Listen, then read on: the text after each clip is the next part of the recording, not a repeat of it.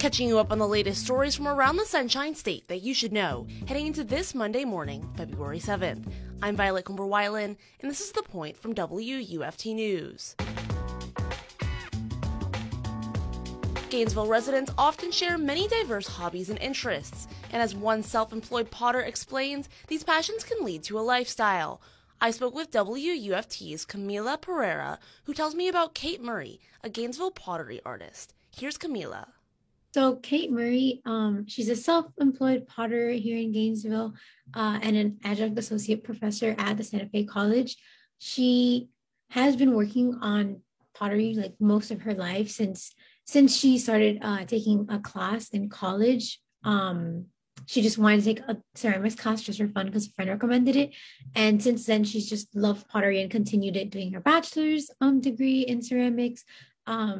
Later on doing even work for different production companies in Vermont, and even coming to UF to do her master's in ceramics and as a graduate teaching assistant, and then even further as becoming a assistant professor at Francis Marion University. But she kind of was just passionate about doing the work, not necessarily mass producing different pieces. So she kind of left all that to just focus on her work, and then teaching students at Santa Fe to kind of explore ceramics a little further than just, pots and like plates and things like that. It's more of just the craft as an art, as a practice where you have to like work with your hands and focus on details and different things like that. So that's how she kind of became passionate about it and just kept doing it even in her home, and putting that mindset into her teaching as well. And what were Murray's influences when crafting her work? Her interest has mainly been just like looking at other artists technically, and like just being surrounded by the communities. That's why I asked her, like in Gainesville, how big is this like ceramic community? Because I haven't like really heard much about this. And she said it's not a very big community, but when you meet people, they're all working on different pieces and different things, and you can see themselves in their work. For her, she just really felt connected to like in the story I mentioned, like the Etruscans and the Romans and the Minoans, just like people before who would work and paint things on the walls with their hands, because that's basically what ceramics is, just working on things with your hands. And what she does is she incorporates messages or things about herself sometimes in her work. Like currently she's working a lot on pots dealing with like tied lids. And they're just kind of a way to represent like her kind of wrapping up her life, or wrapping up like, the craziness of like your 20s and 30s and 40s, going to like a more like relaxed version of life. And then also it was a way of like connecting with her mother, because her mother had passed last August. And she kind of just felt connected to just tying lids. And it all started because I think someone had recommended or asked her if she could do that with like a pot, kind of like tie the lid down. And so she just kind of sparked from that interest to like keep doing that. But mainly it's like history, like from different cultures, like Asian and Mediterranean and the Americas and the Neolithic period. That's where her the traditions and cultures influenced her work. Now, I see one of the other sources you used in this story is a student of Murray's, Ethan Slater. Can you tell me what he told you about Murray and her teaching?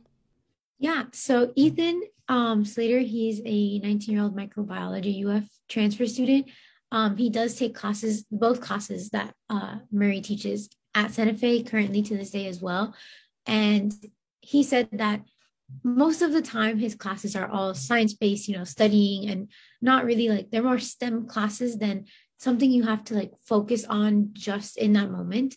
So taking those classes, he realized how much he really likes ceramics. And not only that, but just the mentorship of Murray. He said that she's been a really great influence in this kind of discovery of passion for ceramics.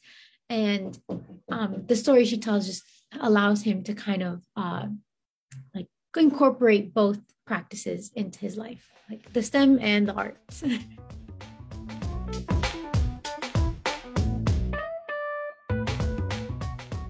That was WUFT's Camila Pereria on a local pottery artist's work in the community. Now, let's catch you up on today's top stories from around the state. Legislation that would add some changes to the Florida rooftop solar industry is receiving some pushback. According to WFSU, solar panels may cost more to hook up and require utility companies to pay less for extra energy under a bill moving through the Florida House. Opponents to this bill say this would hurt the solar panel industry and lead to many jobs being lost. The bill would alter the credit that rooftop solar users typically receive for the electricity they don't use or need. This bill would reduce that credit, arguing that the cost of this credits for those with solar panels typically falls back on customers who do not use solar panels. The bill passed the subcommittee, with its sponsor saying the bill will be more accommodating of utility and solar users as it passes through the House. Another House plan could cut student grants by tying the amount of money students receive to their school's performance. According to the Citrus County Chronicle, the new bill has caused controversy through its proposed changes to the grants, called Effective Access to Student Education. The program provides tuition assistance to full-time undergraduate students at private universities. The new bill would encourage benchmarks to be put in place to evaluate institutional performance. These benchmarks might include ideal graduation, retention, and postgraduate employment rates. This proposed tier-based aid system may result in students that need aid not being able to receive it due to their school's ranking.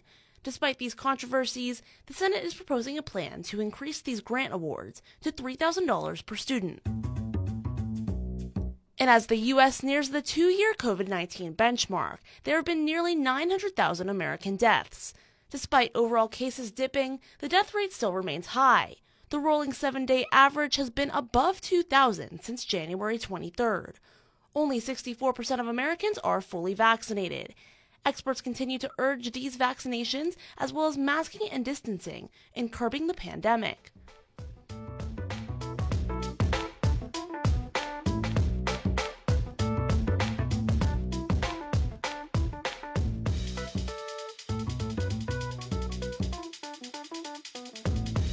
Subscribe to The Point newsletter, which drops the latest Florida stories into your inbox every morning, Monday through Friday at 8 a.m.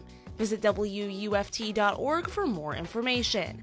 I'm Violet Comber-Wilen, and you've been listening to The Point from WUFT News out of the University of Florida. Have a great Monday.